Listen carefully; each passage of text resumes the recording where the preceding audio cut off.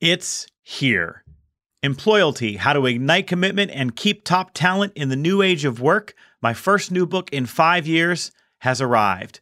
It's launch week, and as a very special presentation for you, our loyal boss heroes, I'm sharing my Employalty Keynote. Let's go.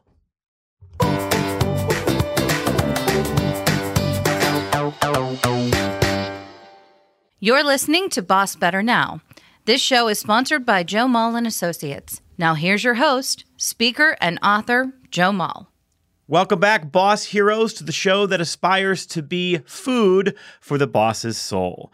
And a week that's been nearly 2 years in the making has arrived. If you've been listening to the podcast for any amount of time, especially in the last few months, you know that I have poured my heart and soul and expertise into a brand new book, which is out this week, called Employalty. It argues that at a time when most people in the workplace are changing jobs in search of an upgrade to their quality of life, we as employers and leaders have to choose an identity. Are we going to be a departure organization, or are we going to be a destination workplace? I analyzed more than 200 research studies on why people quit a job, take a new one, or stay where they are. And I can tell you with conviction that we win at finding and keeping devoted employees when we win in 3 areas of the employee experience. But before I get too much farther into that, why don't I invite you to join me in the audience? A couple of months ago, I was invited to be the keynote speaker at a large healthcare education conference in Orlando. And we ended up pulling a wonderful recording of that event from the organizers that put it together. And so I'm grateful to them for sharing that recording with me. And I am now sharing most of that recording with you. Here is my keynote, Employalty, How to Ignite Commitment and Keep Top Talent in the New Age of Work, which outlines the new book out right now. As you listen, maybe hop online and order yourself a copy. Here we go.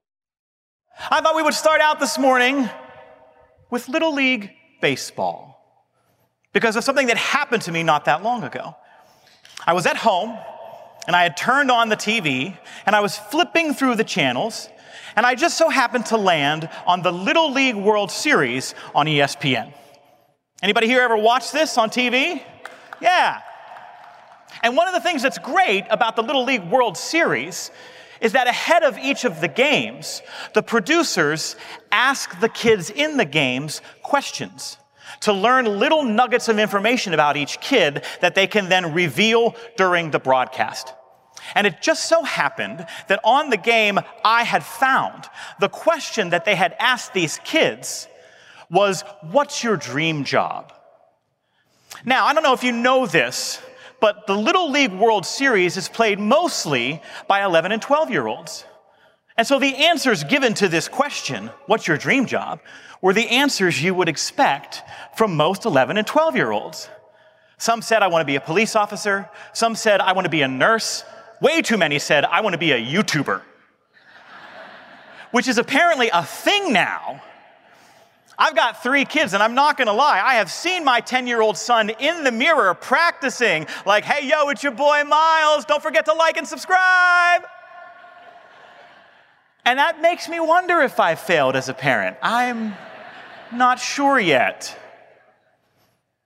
But during this broadcast, as these kids came up to bat, we heard about all of the answers they gave to "What's your dream job?" And most of them are what you would expect, except for Brody Jackson from Webb City, Missouri. When Brody Jackson was asked the question, "What's your dream job?" he did not give an answer like his peers. In fact, I would argue that Brody's answer to this question is the single greatest answer ever given to this question in the history of this question. I would bet that half the people in this room would leave with me right now through those doors to take the job that Brody Jackson said was his dream job. Because when asked the question, he uttered these 4 immortal words: "Chicken nugget taste tester."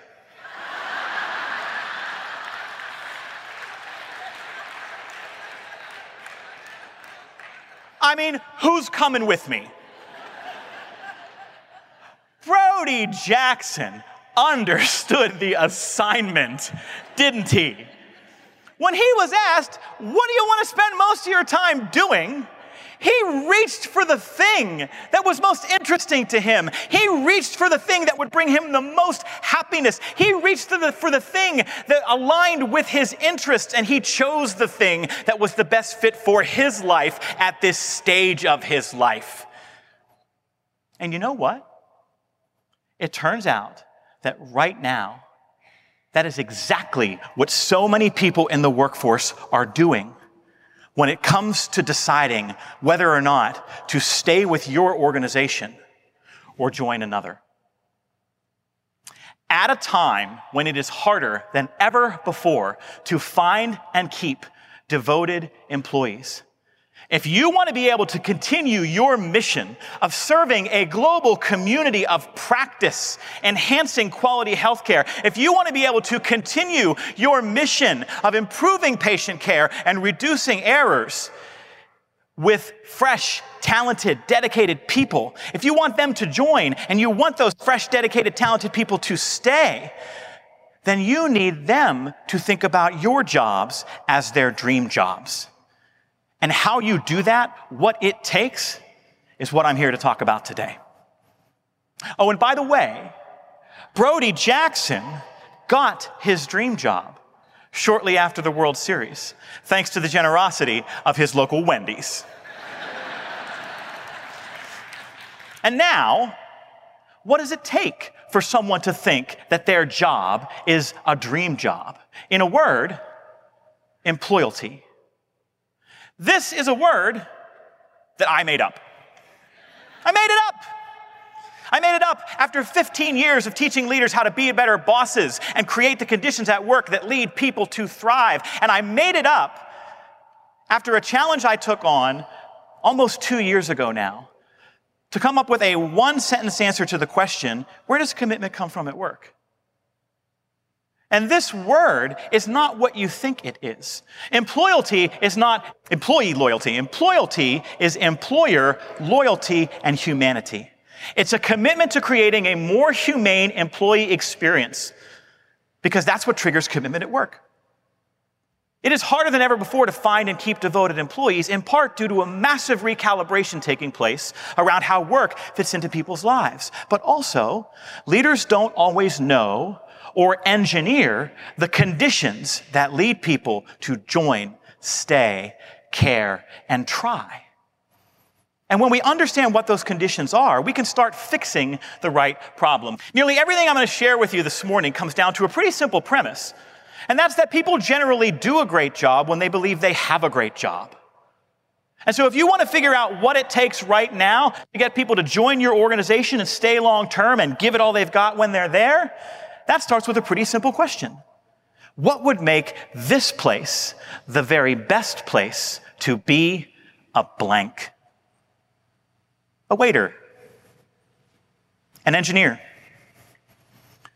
an educator, a simulation specialist.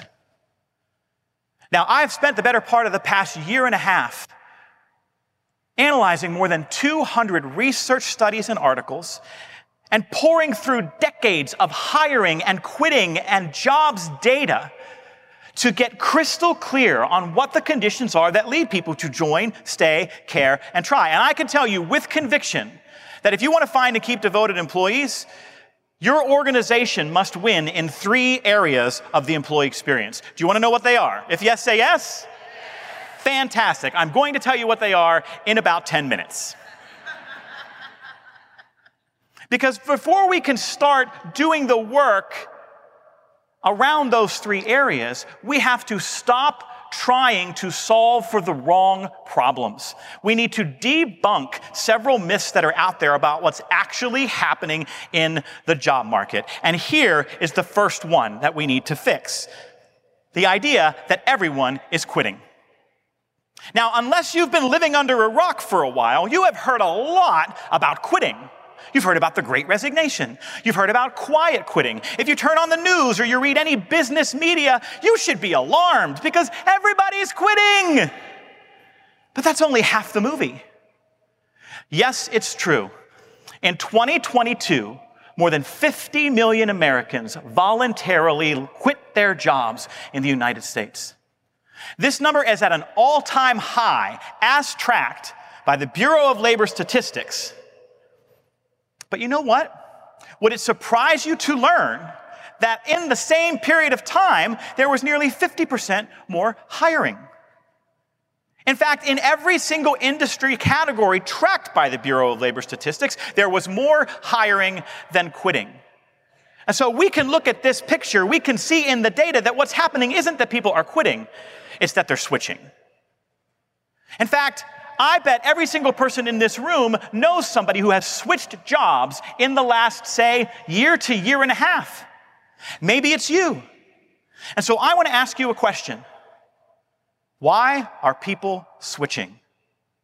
And I want to hear your answers. In fact, I'm going to come down here, and I'm going to come to this front side of the room, and in a word or less, why are people switching?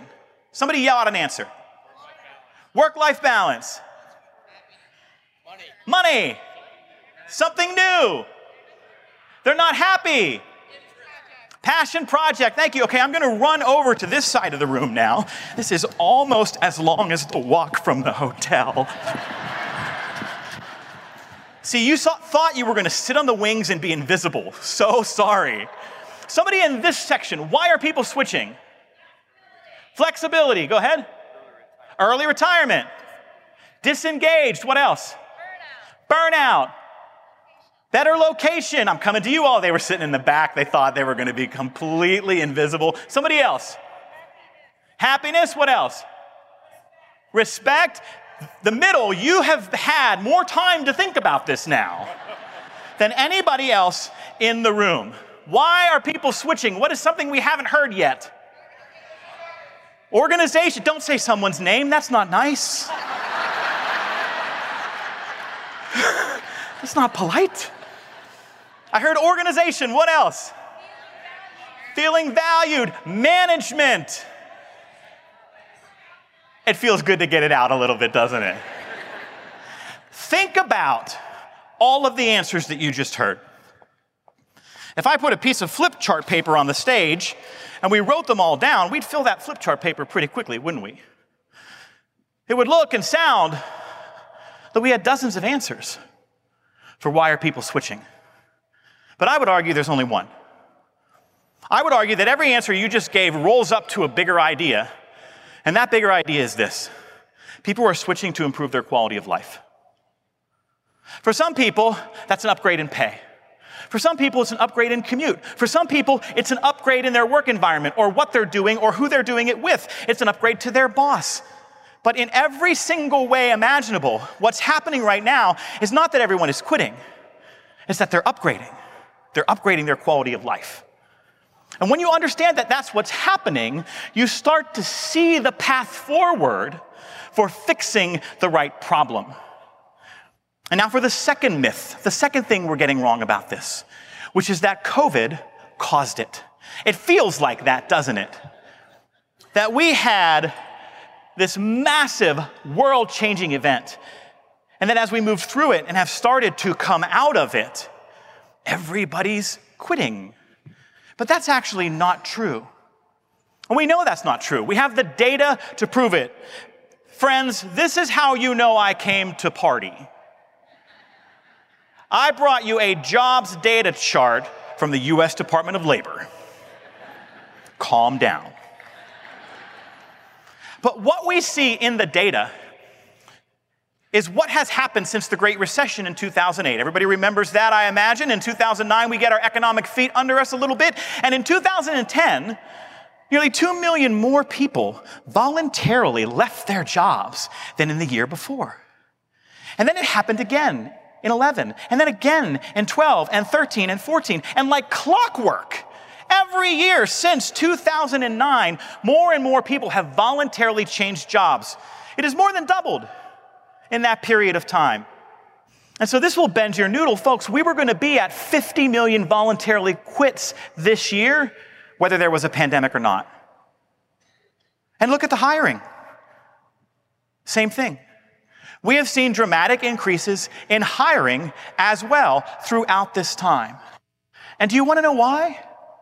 It's because COVID took an already exhausted workforce and broke it. Now it was at an all-time high in the workplace in 2019 before COVID arrived. We worked more hours a week and took fewer vacation days a year than every other developed nation on earth before COVID. There are 140 countries on the globe that have laws limiting the length of the work week. We're not one of them. In every other developed nation on earth, the average worker gets 20 paid vacation days a year. In Finland and France, it's 30. In the United States, the average worker gets 9. Oh, except for the 25% of workers who get 0 paid vacation days.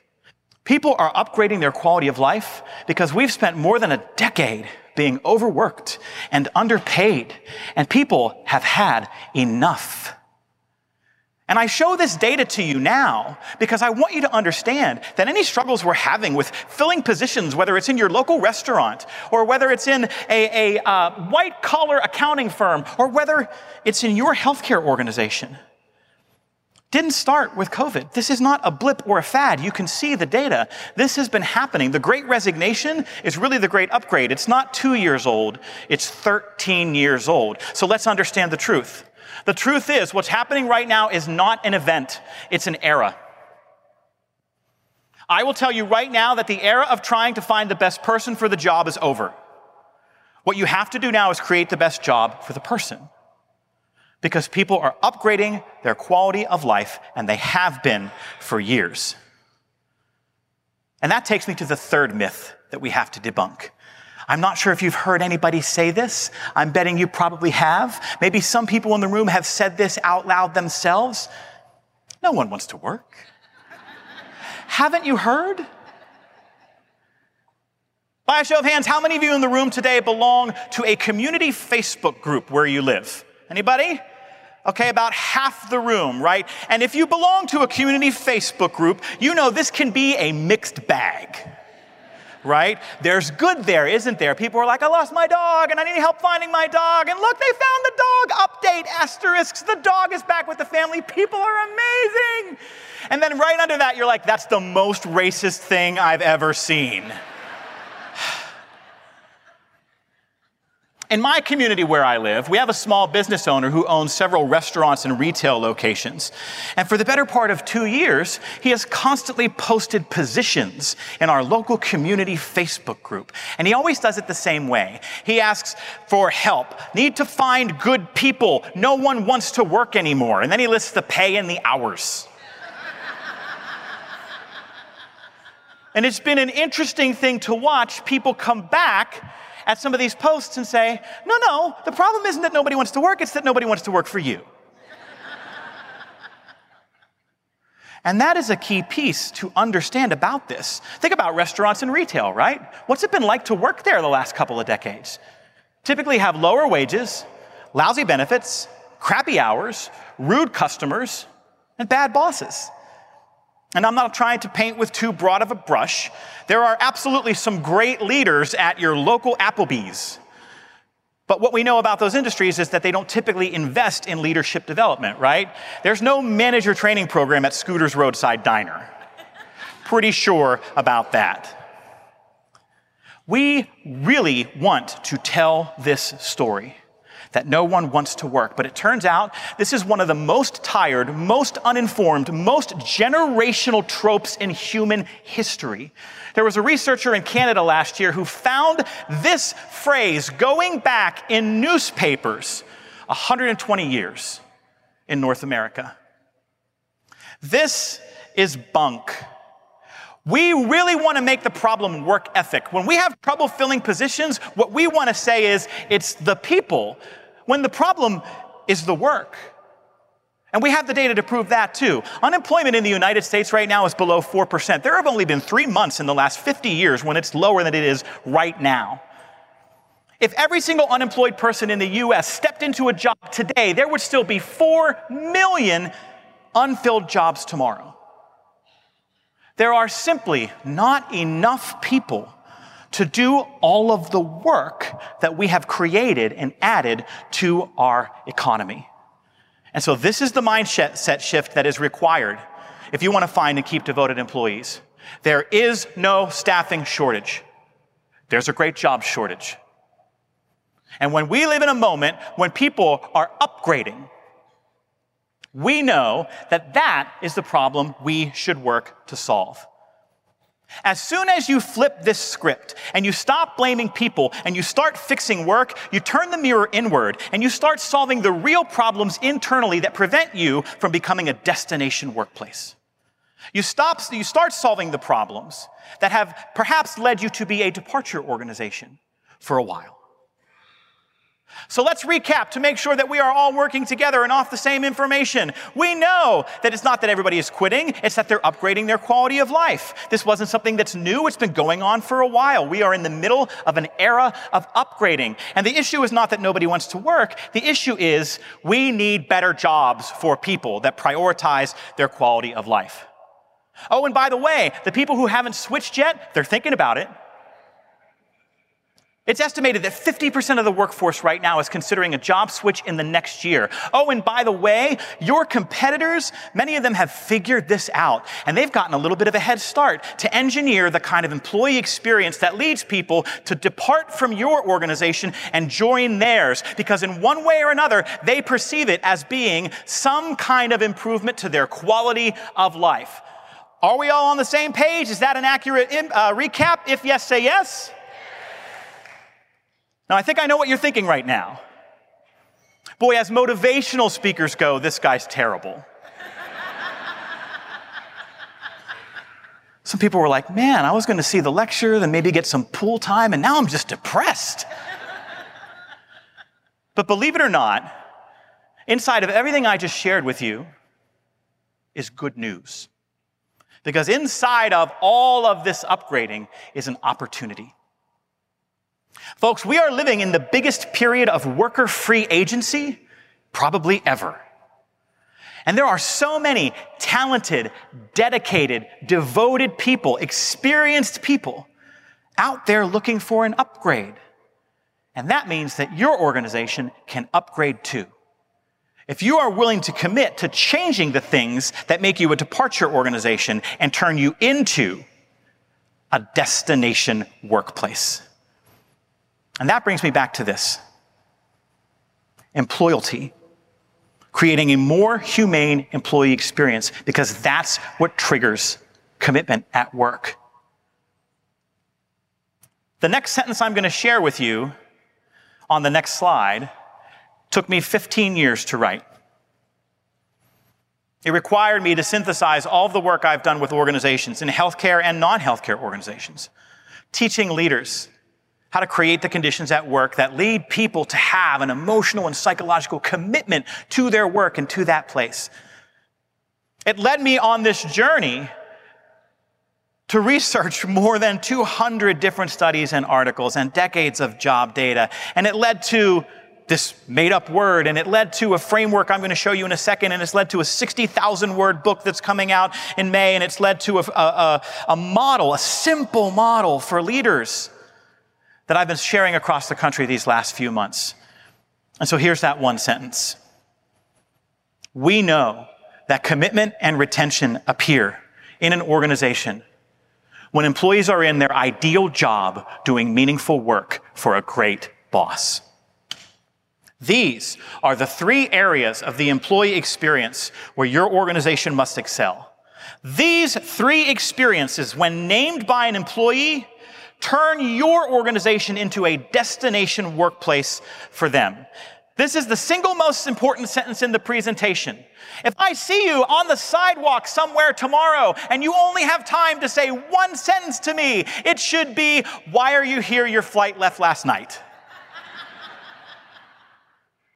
But if you have time for 2 sentences, I want to hear you say, commitment and retention appear when people are in their ideal job doing meaningful work for a great boss.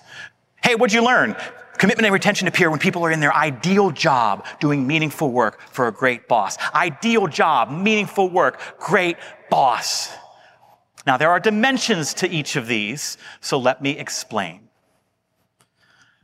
First, ideal job. This is about what you get in exchange for what you do. And what we know is that when we get people's compensation, workload, and flexibility right, that job fits into their life like a puzzle piece. When my compensation is right and I don't experience financial stress, this is my ideal job.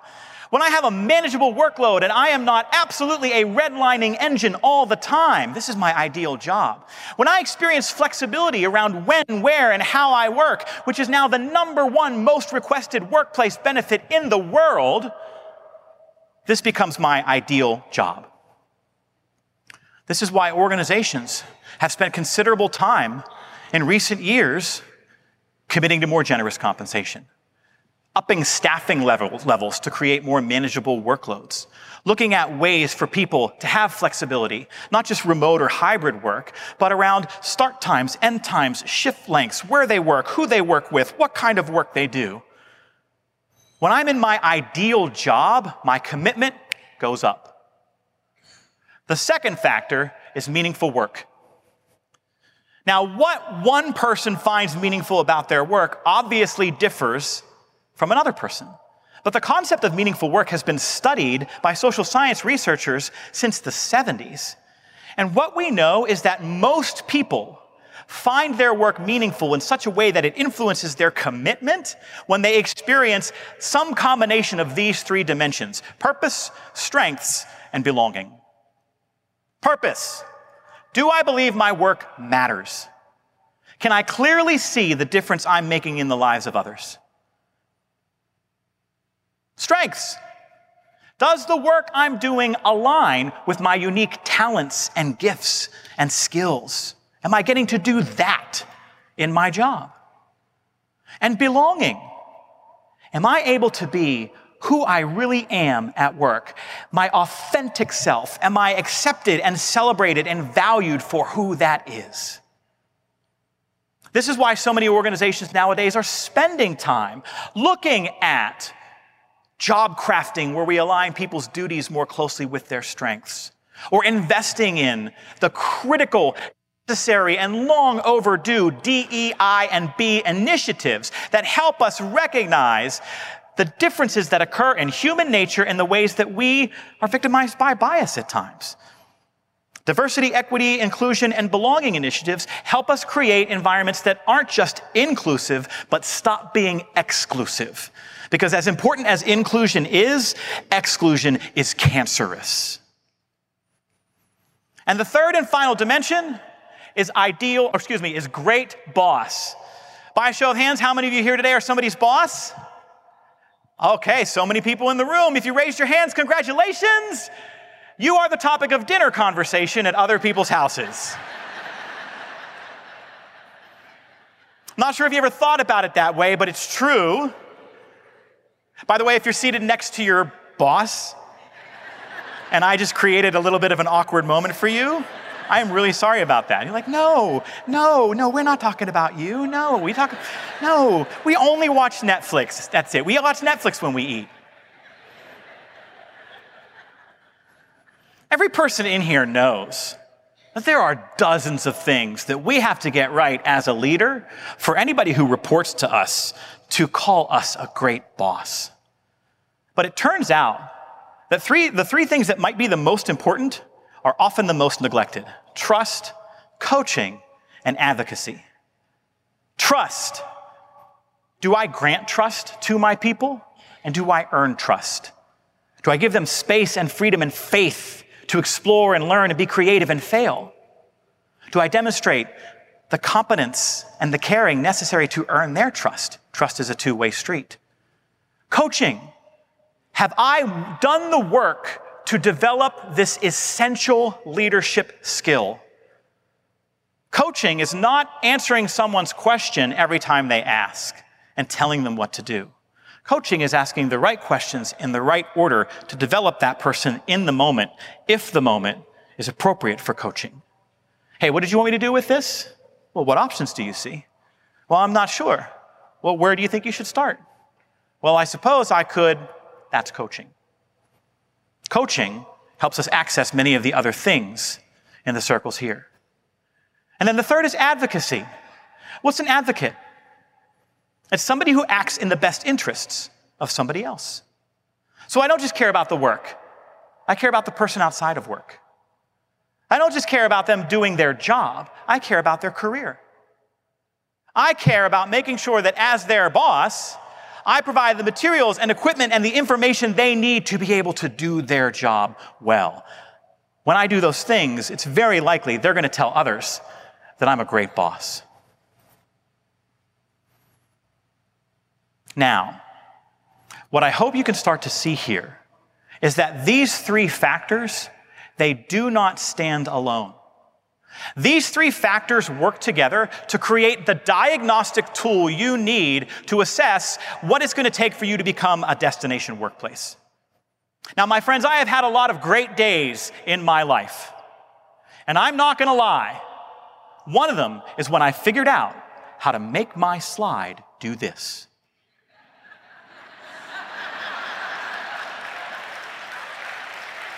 Come on! When it finally worked, I'm not saying I did a cartwheel in my office, but I thought about it. And you have never seen somebody so excited about a Venn diagram. What you see in front of you is the Employalty Scorecard. Every single person in every single job, in every single company on earth is walking around with a kind of internal psychological scorecard. And when we fail to check the boxes for the things that they require in order to have their emotional and psychological commitment sparked, their commitment wanes. They become less attentive. They deploy less effort. Their eye starts to wander for new opportunities.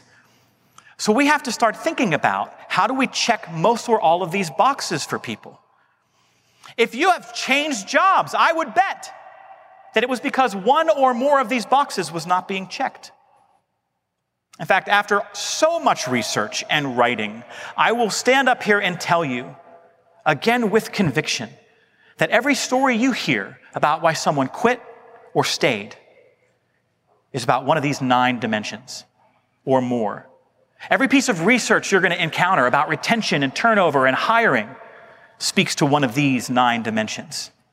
Every story you hear about in the news about what people want from their employer today comes back to one of these 9 dimensions.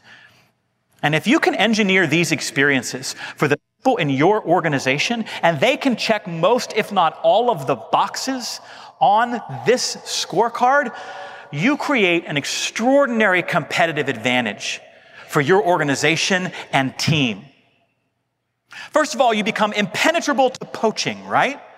An organization is not going to be able to suck a talented person away from you and onto their team if they're getting everything they want to get from your organization. We also know if you check all of these boxes, commitment goes up. When people come to work every day and they say, wow, this is my ideal job. My money's right, my workload's right, my flexibility's right, I have meaningful work, my boss is great. They look around and it's like they've gotten a lottery ticket in their hand and they say, let's go. And when commitment goes up, everything else you care about goes up too. Quality, service, reputation, revenue, safety. It all goes up.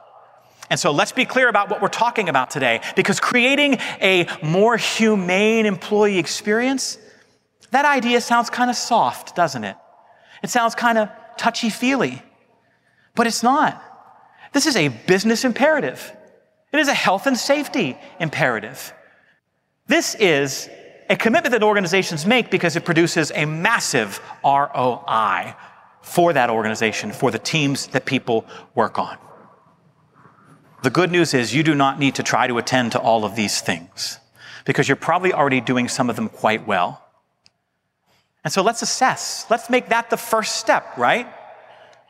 Let's go back to our organizations and start asking questions. You could very easily turn this scorecard into a simple 9-question survey, couldn't you? Please rate the degree to which you experience the following in your work: generous compensation, a meaningful workload, flexibility, purpose, strengths, belonging, trust from your boss, coaching from your boss, advocacy from your boss. But that's probably not enough, is it? That's why this scorecard exists, to act as a kind of checklist for you to use at an individual and at an organizational level to try and figure out what's missing and what's not. And at the heart of this really is that question I asked at the beginning. What would make this place the very best place to be a blank? And now you have the checklist.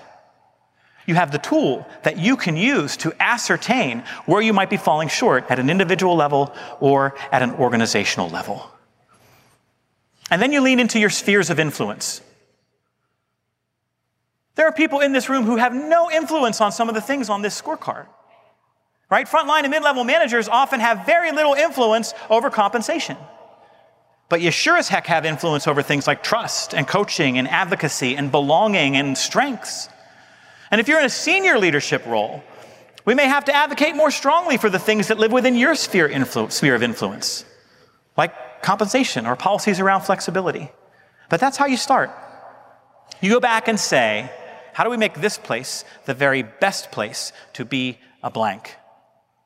I told you at the beginning of our talk that I was here to talk about what it takes for the people in your jobs to believe that they are their dream jobs. But I hope you figured out that that's only half the movie too. And that what we are really here talking about today is making work work for everyone. When you commit to employalty, to a more humane employee experience that gives people their ideal job doing meaningful work for a great boss, you make work work for everyone. Employees, employers, business partners, customers, patients, and families.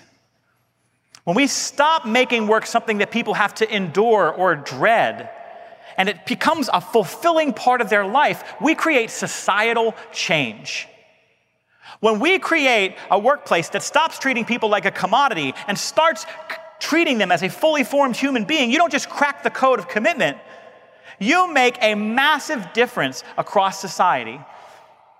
If we were able to make work work for all, imagine the incredible transformation that would take place around mental health, around relationships, around finance, around life on earth. Thank you for having me today.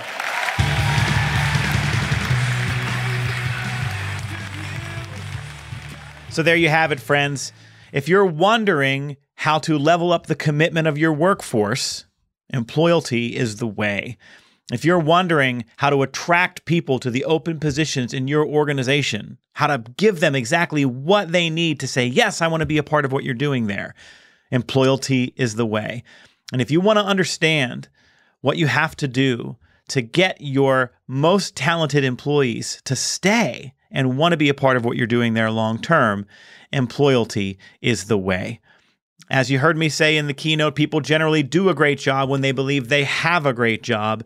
And this new book teaches you exactly how to create jobs that people will see as great jobs. I would be so grateful if you would go online and order yourself a copy of Employalty today. Thanks for listening. I'll see you next time.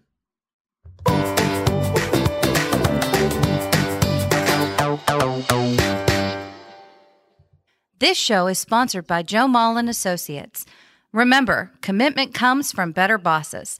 Visit joemall.com today.